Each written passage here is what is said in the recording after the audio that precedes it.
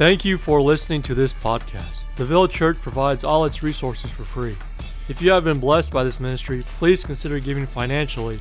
For more information on how to give and other resources, please visit www.theville.church. Good morning, Ville Church. It's good to be with you again and get a chance to share what God's laid on my heart this morning. Just celebrated another birthday this past week, and just very thankful for the years God's given me, and for the years I've had to serve with you and serve you at the church here. This morning I want us to think about what do we need and what do we want. You know, there are things in our lives that we know we need, but it doesn't necessarily mean that we want them. For example, we know we need to eat more vegetables and less meats and sweets, or red meats and sweets. We know vegetables are rich in vitamins and minerals, so it gives better nutrition. They can help in weight loss. They reduce cholesterol, improve skin condition. It says it lessens chronic diseases like cancer, and many times it can be more cost effective. If you want to get protein from a pound of beans, it'll pay a lot less than protein from a pound of meat. And we know that. And those things we know, and it's good for us. But it doesn't mean we want to eat more vegetables. Joseph, my middle son, when Connie used to fix several vegetables at a meal, he would say, "Mother, you're going to give us a heart attack of vegetables." And just to think that we want what we want instead of what we need. Another example would be sleep more and overwork less. We need to take care of ourselves and rest when we can, and work less many times. Sleep, we know, improves memory, leads to longer life, curbs inflammation, spurs creativity, increases athletic performance, improves academic performance, sharpens attention, helps in weight loss, lowers stress, improves driving, and improves emotional stability. All these are benefits of rest and sleep when we need to sleep. On the other hand, overwork leads to poor blood circulation, increased weight, heart problems, higher cholesterol levels, lack of energy, poor sleep, bad concentration, nervous conditions, and even to depression, just to name a few of the effects of overwork. But how do we live our lives? We focus on what we can accomplish, what we can produce, and it causes us to overwork many times and get less sleep and less rest. We know we need to exercise more in our lives, but do we? I was just talking to a friend of mine today who said he has an exercise machine that's become a piece of furniture. And how many of us can say that in our lives? Exercise helps us control weight, and it controls health conditions, improves moods, boosts energy, and promotes better sleep. These are all benefits of exercise, but do we want to exercise? I try to exercise on a regular basis, but I told Connie often if I could get the same results by doing something else, I probably would. Exercise, I know I need it, but do I want to do it? And today's culture is changing. Maybe people are more inclined to exercise, eat better, eat more vegetables, but many of us don't want that. For those of you in school, you know you need to study more and play video games less. There's obvious results of academic study. If you apply yourself to academic study, it'll reduce poverty in people's lives. It provides a healthier lifestyle. It can provide you a diversity of relationships as you study together. It increases socializing and networking skills. You can understand and pursue the passions in your life, and it can lead to better employment for you. And then we know we also need to spend less and save more. We are a spend-happy country many times in the economy. The spending more and saving less maybe can explain why the average U.S. household carries a balance of $7,000 on their credit cards, on a revolving balance of $7,000, and can also explain why 50% of Americans have less than $5,000 in savings to meet unexpected expenses. And a third of us in the U.S. even have less than $1,000 in savings. We know we need to spend less and save more, but what do? we often spend more and save less. A couple more things to think about. We know reading is something that's important. We need to read more and watch screens less. We need to be active readers, but do we want to do that? Some do, for sure. Some have a real passion for reading, but most of us would rather watch a movie than read a book. Reading improves brain connectivity. It increases your vocabulary and comprehension, empowers you to empathize with other people, aids in sleep readiness, helps you to sleep well at night. It reduces stress, lowers blood pressure and heart rate, fights depression symptoms, and prevents cognitive decline as you age. It can improve your mind's activity as you age. And as I'm aging, this is important to me. And I know I need this, but what do I want in this situation? On the other hand, screens negatively affect vision, sleep, and overall health, with an increase in weight gain, heart disease, even type 2 diabetes, and some cancers in adults. And in young people and children, it can affect social skills, emotions, and personalities. It can lower language skills and emotional development. And these are all effects of screens, too much screens, instead of taking time to read. But many times we choose the screens over reading because it's what we want instead of what we need. And then we know we need to listen more and talk less in our lives. Even the scripture tells us this. In James 1:19 it says, "Know this, my beloved brothers, let every person be quick to hear, slow to speak, and slow to anger." Another verse in Proverbs 17:28, it says, "Even a fool who keeps silent is considered wise. When he closes his is considered wise when he closes his lips. He is deemed intelligent." And Abraham Lincoln, former President of the United States, was once quoted as saying, "It's better to remain silent and be thought a fool than to speak and remove all doubt." We know we need to be better listeners. It's a part of what we take courses in how to listen better. But often we want to speak more than we want to listen. And spiritually, we know we need Jesus. And we need to know him in our lives. But the question is, do we want to know him? Do we want him, and do we want to know him? In 2 Peter chapter 1, verse 3, it says, "His divine power has granted to us all things that pertain to life and godliness, through the knowledge of him who called us to his own glory and excellence." Another version of the same verse, it says, His divine power, Christ's divine power, has given us everything we need for a godly life through our knowledge of him who called us by his own glory and goodness. So Christ is all we need. Knowing him is all we need for a life of godliness. But the question is, do we want to know him? Do we pursue that? Is it a violent striving of ours to know him in our lives? It's so important we want to know him. Or do we choose not to pursue him? All we need is found in him and in the knowledge of him. The question is, as I said, is do we want to know him? And what does this knowledge of God look like? It's not a casual knowledge, as a knowledge of someone or something. Like I say, oh yeah, I know so-and-so. I know about them. I know a few facts about them. But I don't really know them. It is an intimate knowledge where everything about me is laid bare and I recognize my utter dependence on him for everything in my life. Do I really want to know God in this way?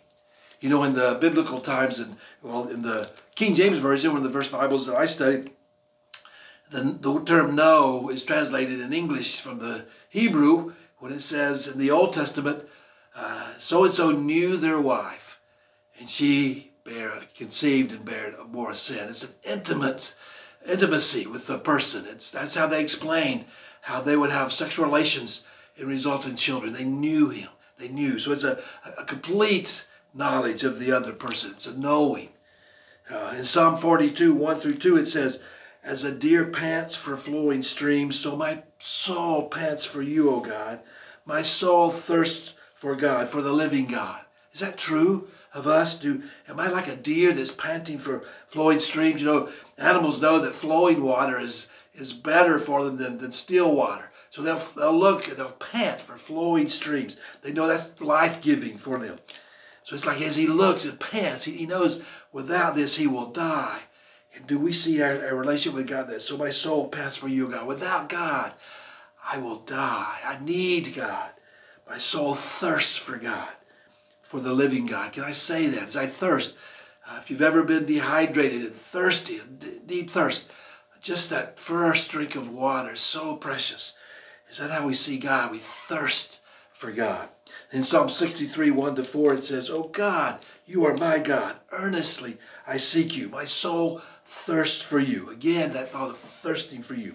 My flesh faints for you, as in a dry and weary land where there is no water.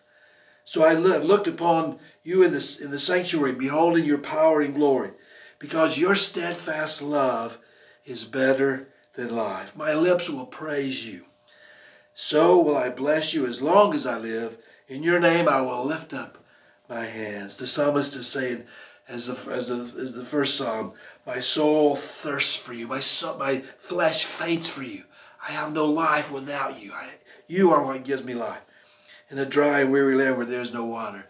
I lived in Africa for a number of years, and 1 year I was there was no rain for a whole year. And it was drought. It was incredible, the devastation it brought. I mean, people had no food because there were no crops that grown. Animals that they depended on for their livelihood were dying. You'd see carcasses all over the road. It was devastating how our water is so important for life. And even another time in Africa, we had a time when there was rationing of both electricity and water. There was a problem with electrical grid, and so they would cut off electricity for several hours a day. We did this for several months, and that was hard to adjust to that. But then there was a time when water became scarce, and we would go for weeks without water flowing into our home. And we had the advantage, we had storage tanks, we could store water, but even that got low. But people were desperate to get water, and I realized living without water, without electricity, I can live without electricity. I can adjust to that. I can learn to live without electricity, but I can't live without water. And we all know that water is the source of life for us. We have to have water. And so it's like we see God that way. We thirst for him. We faint for him. Like a dry, weary land. And in the year that there was the famine, it was amazing when the rains did come the next year. The land became alive. Plants bloomed that I hadn't seen for a year. It was like it was beautiful, the most majestic, and animals came out, and things it was life-giving again. It was so amazing that water is so precious. And then it says, your steadfast love is better than life. Do I believe that? Do I desire to understand and to experience his steadfast love more than I desire life? So as we think about these two Psalms, can I say, is that true of me? Do I long to know God? Maybe my longing for God is like a man named Wilbur Reese. He wrote in a book called $3 Worth of God. He says, I would like to buy $3 worth of God, please. Not enough to explode my soul or disturb my sleep, but just enough to equal a cup of warm milk or a snooze in the sunshine. I don't want enough of God to make me love a black man or pick beads with a migrant. I want ecstasy, not transformation. I want the warmth of the womb, not a new birth. I want a pound of the eternal in a paper sack. I would like to buy $3 worth of God, please. Maybe that's how we view our relationship with God. Just enough to make us feel good, but not enough to change our lives. But the Apostle Paul shows us what it's like to really want to know God, to know Christ. In Philippians chapter 3, verses 7 through 11, we read, but whatever gain I had, I counted as loss for the sake of Christ. Paul is writing about himself. Indeed, I count everything as loss because of the surpassing worth of knowing Christ Jesus my Lord. For his sake I have suffered the loss of all things and count them as rubbish in order that I may gain Christ and be found in him, not having a righteousness of my own that comes from the law, but that which depends through faith in Christ. which comes through faith in Christ. The righteousness from God that depends on faith, that I may know him and the power of his resurrection and may share in his sufferings, becoming like him in death, that by any means possible I may attain to the resurrection from the dead. Paul is saying, I can count everything as loss. Anything I've gained in my life, I count as loss for the surpassing worth of knowing Christ. And this is how I want to know him. I want to know the power of his resurrection and share in his sufferings. I want to know him that deeply, intimately, affectionately. And he says, whatever was gained for me, I count it as loss for knowing. He says, in order that I may gain Christ. So he says, and Paul gained much in his life at that time. And maybe you have as well. You think, I've done a lot of good things. I've gotten this position, this degree, this studies. I've progressed in my life to this point, or I'm a pretty good person. I lived a pretty good life before I came to Christ. I didn't do some things as other people did, so I have a lot of good things in my life. But Paul is saying, whatever gain he had in his life, meant nothing to him. It's like rubbish, because Paul knew the law. He was a studier, an observer of the law. He had an understanding of God, even though it wasn't correct. He knew God by the law of the Jews. His strict observance of the law had kept him from some destructive things in his life. He had lived by the commandments, and so he had we can say he had a healthy lifestyle, some healthy life patterns. These were all gain for him. And he was a respected member of the Jewish community. These were gains. He could have lived out his life this way.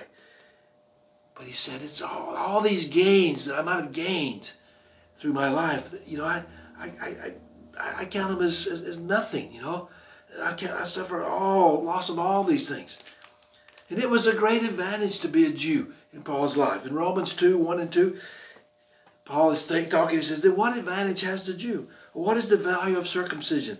Much in every way, he said. To begin with, the Jews were entrusted with the oracles of God. God chose to speak and bring his law and his word and his truth through the Jewish people. So they were a people that were highly honored and highly favored in many ways. Not because of what they did, because of God's choice to work through them. So that God gave us his law through the Jewish people. So it was a gain to be a Jew. And he said, even though I've gained much, I count it loss. It means nothing to me that I may know Christ. And although Paul had gained much from his life and upbringing as a Jew, he was willing to give everything up to know God. All that he had gained, he saw, was rubbish, was like garbage compared to knowing Christ. Do we see ourselves that way?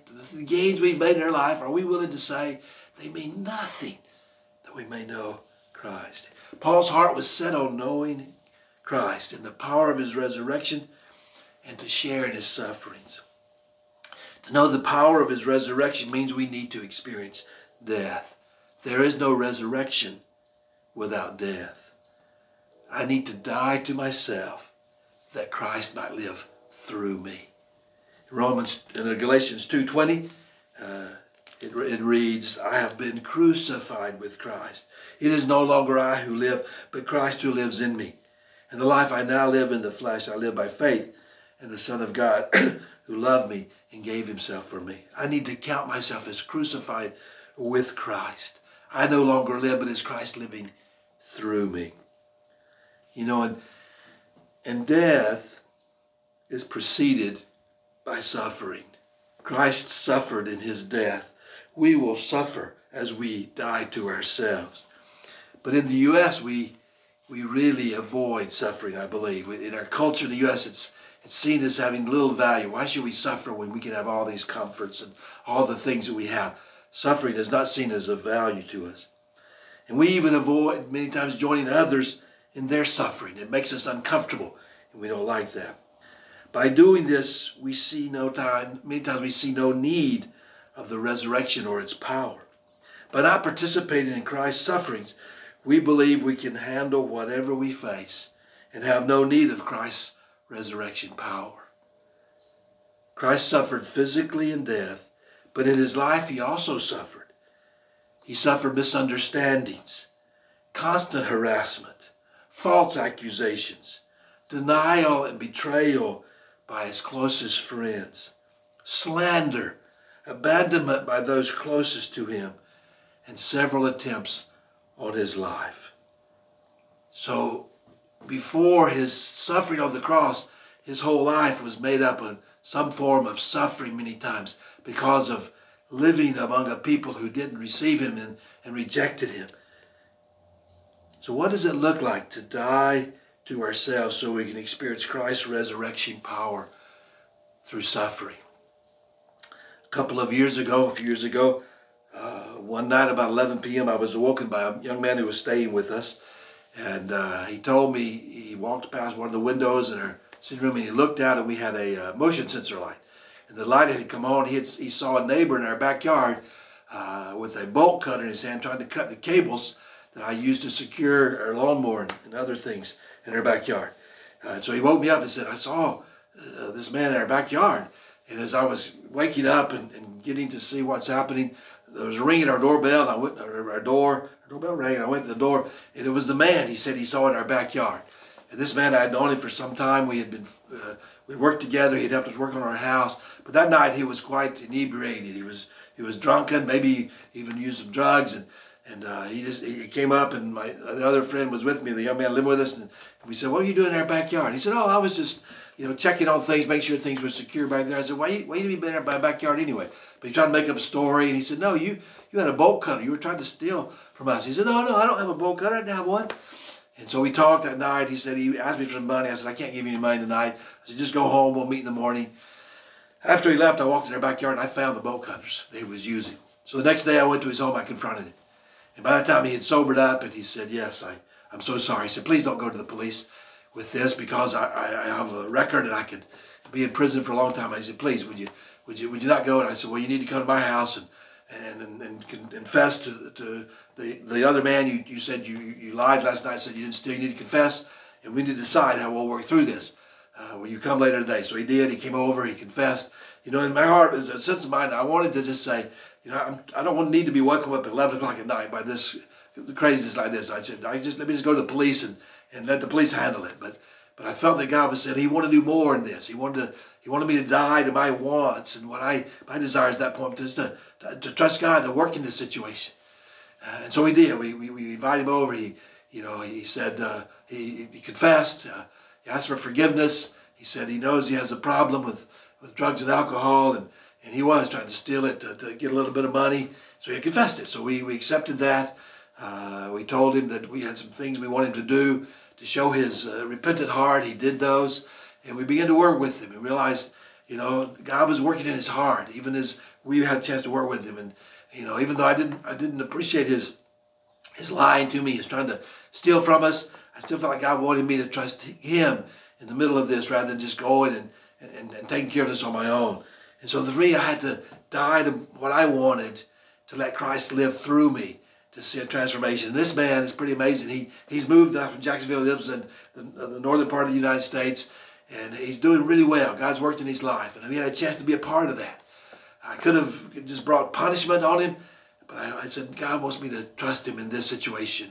And we have to make decisions those times. And are we going to follow what we want, or are we going to die to ourselves and let God work through us in these situations?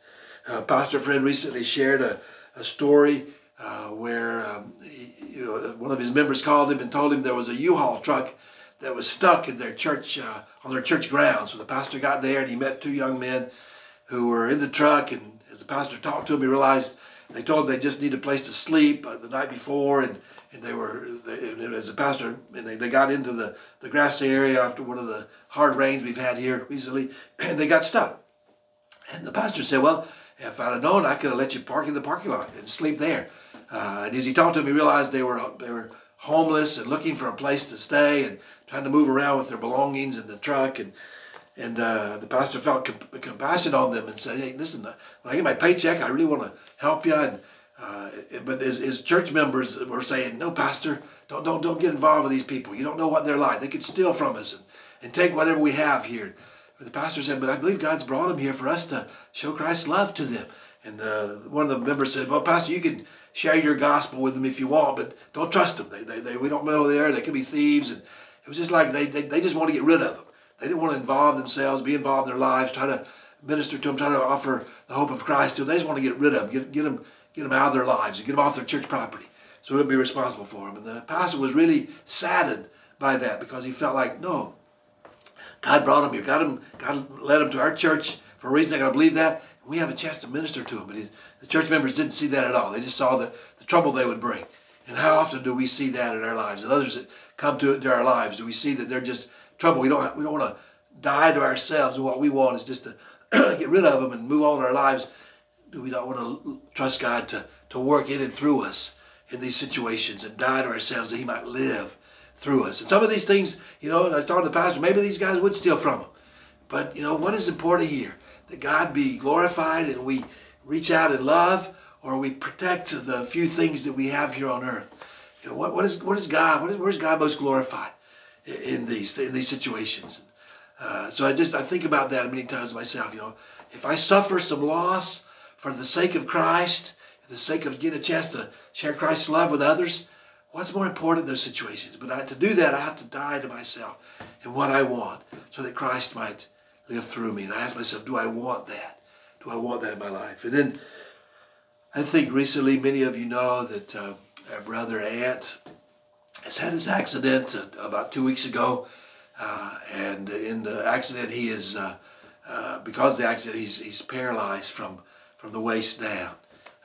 And that's been, just to think of that, the life changes that's going to come into his life. And I've been following on Facebook as he puts out videos. Maybe many of you have as well. And just struck by Ant's posture in the middle of this. And what happened, it seems, is when he shared is I think 2 cars were trying to pass him and then get over to an exit lane. And they clipped his car, spun him around, and his car hit one of the railings on the road in such a hard manner that it severed his spinal cord, if I understand right, and he was left paralyzed from the waist down. And Ant was sharing, and he began to cry. He was so emotional. And I just wrote what he said. It just impacted me so strongly as I watched Ant, in a way, die to himself so he could live for Christ and see Christ in the middle of this and what's happening. And I want to read what he said. He said, I'm not crying because I'm upset. I want you guys to know I'm not angry at whoever caused the accident in no way, shape, or form. At the end of the day, it doesn't do any good to be angry at the cause of this. It's not going to help you. It's not going to make you stronger, Ant said. He said, revenge doesn't do anything. People ask, why aren't you angry? He said, what am I going to do? Get to them, these people that caused this accident, and paralyze them too? That doesn't do anything for me. What God has for them, God has for them. I'm going to continue to fight. I'm going to get better every day. I'm alive, Ant said. My wife could have lost her husband. My son could have lost his dad. My community could have lost someone who cares about them. As I read that, I saw Ant's heart. He wants to see God in this. He don't want to see what he wants out of it. Surely it pains him to think of the people, their foolishness and what they did to cause this accident. But he was like, I want to see God in this. I want to see God lifted up in the middle of this. A very powerful testimony. I'm just saying, what if I got revenge, how would that benefit anybody to get revenge in this situation? It is what it is, and God will work in it. I just see Ant in a situation like this, dying to himself so that Christ may live through him. And I pray he continues to experience that as he continues to adjust to a new way of life. May he continue to see that Christ wants to live through him. So I ask us today, and from the examples I've given, and maybe you have examples from your life you can think of, and as Christ is calling you to know him and saying, I invite you into a relationship. I have everything you need. I provided everything you need for a life of godliness. Do you want that? Do you want to know me? Do you want to know the power of my resurrection and the fellowship of my sufferings? that my name may be lifted up among others, and that people can see Christ in you and in me. Do we want that as a community of believers? Do we want people to see Christ in us? If we do, then we have to pursue him and know him. As the psalmist said, we have to yearn for him. We have to thirst for him. Is that true of us? We want that in our lives. I pray it is. I pray it is for me, that I would thirst and yearn for him. And I would want to know him, as Paul said, I want to know him. I'm willing to give up everything to know him. I pray that's true. I pray it's true for you. I pray it's true for me, that we might make him known in our community and in our lives with one another. Let me pray for us. Father, thank you. Thank you for this time that we've had to share together and the power of your word. I pray that each of us would learn and we would grow in our desire to know you every day. We would be willing to give up more and more of our lives to know you. And whatever you call us to give up, we would give it up to know you, because that is life-giving for us, and we would know that. That is our life. So, Father, just open our eyes. Lead us to a deeper knowledge of you, that you might be lifted up in our lives, in our communities, in our church, that people can say, these are people who know God. Thank you. I thank you in Jesus' name. Amen.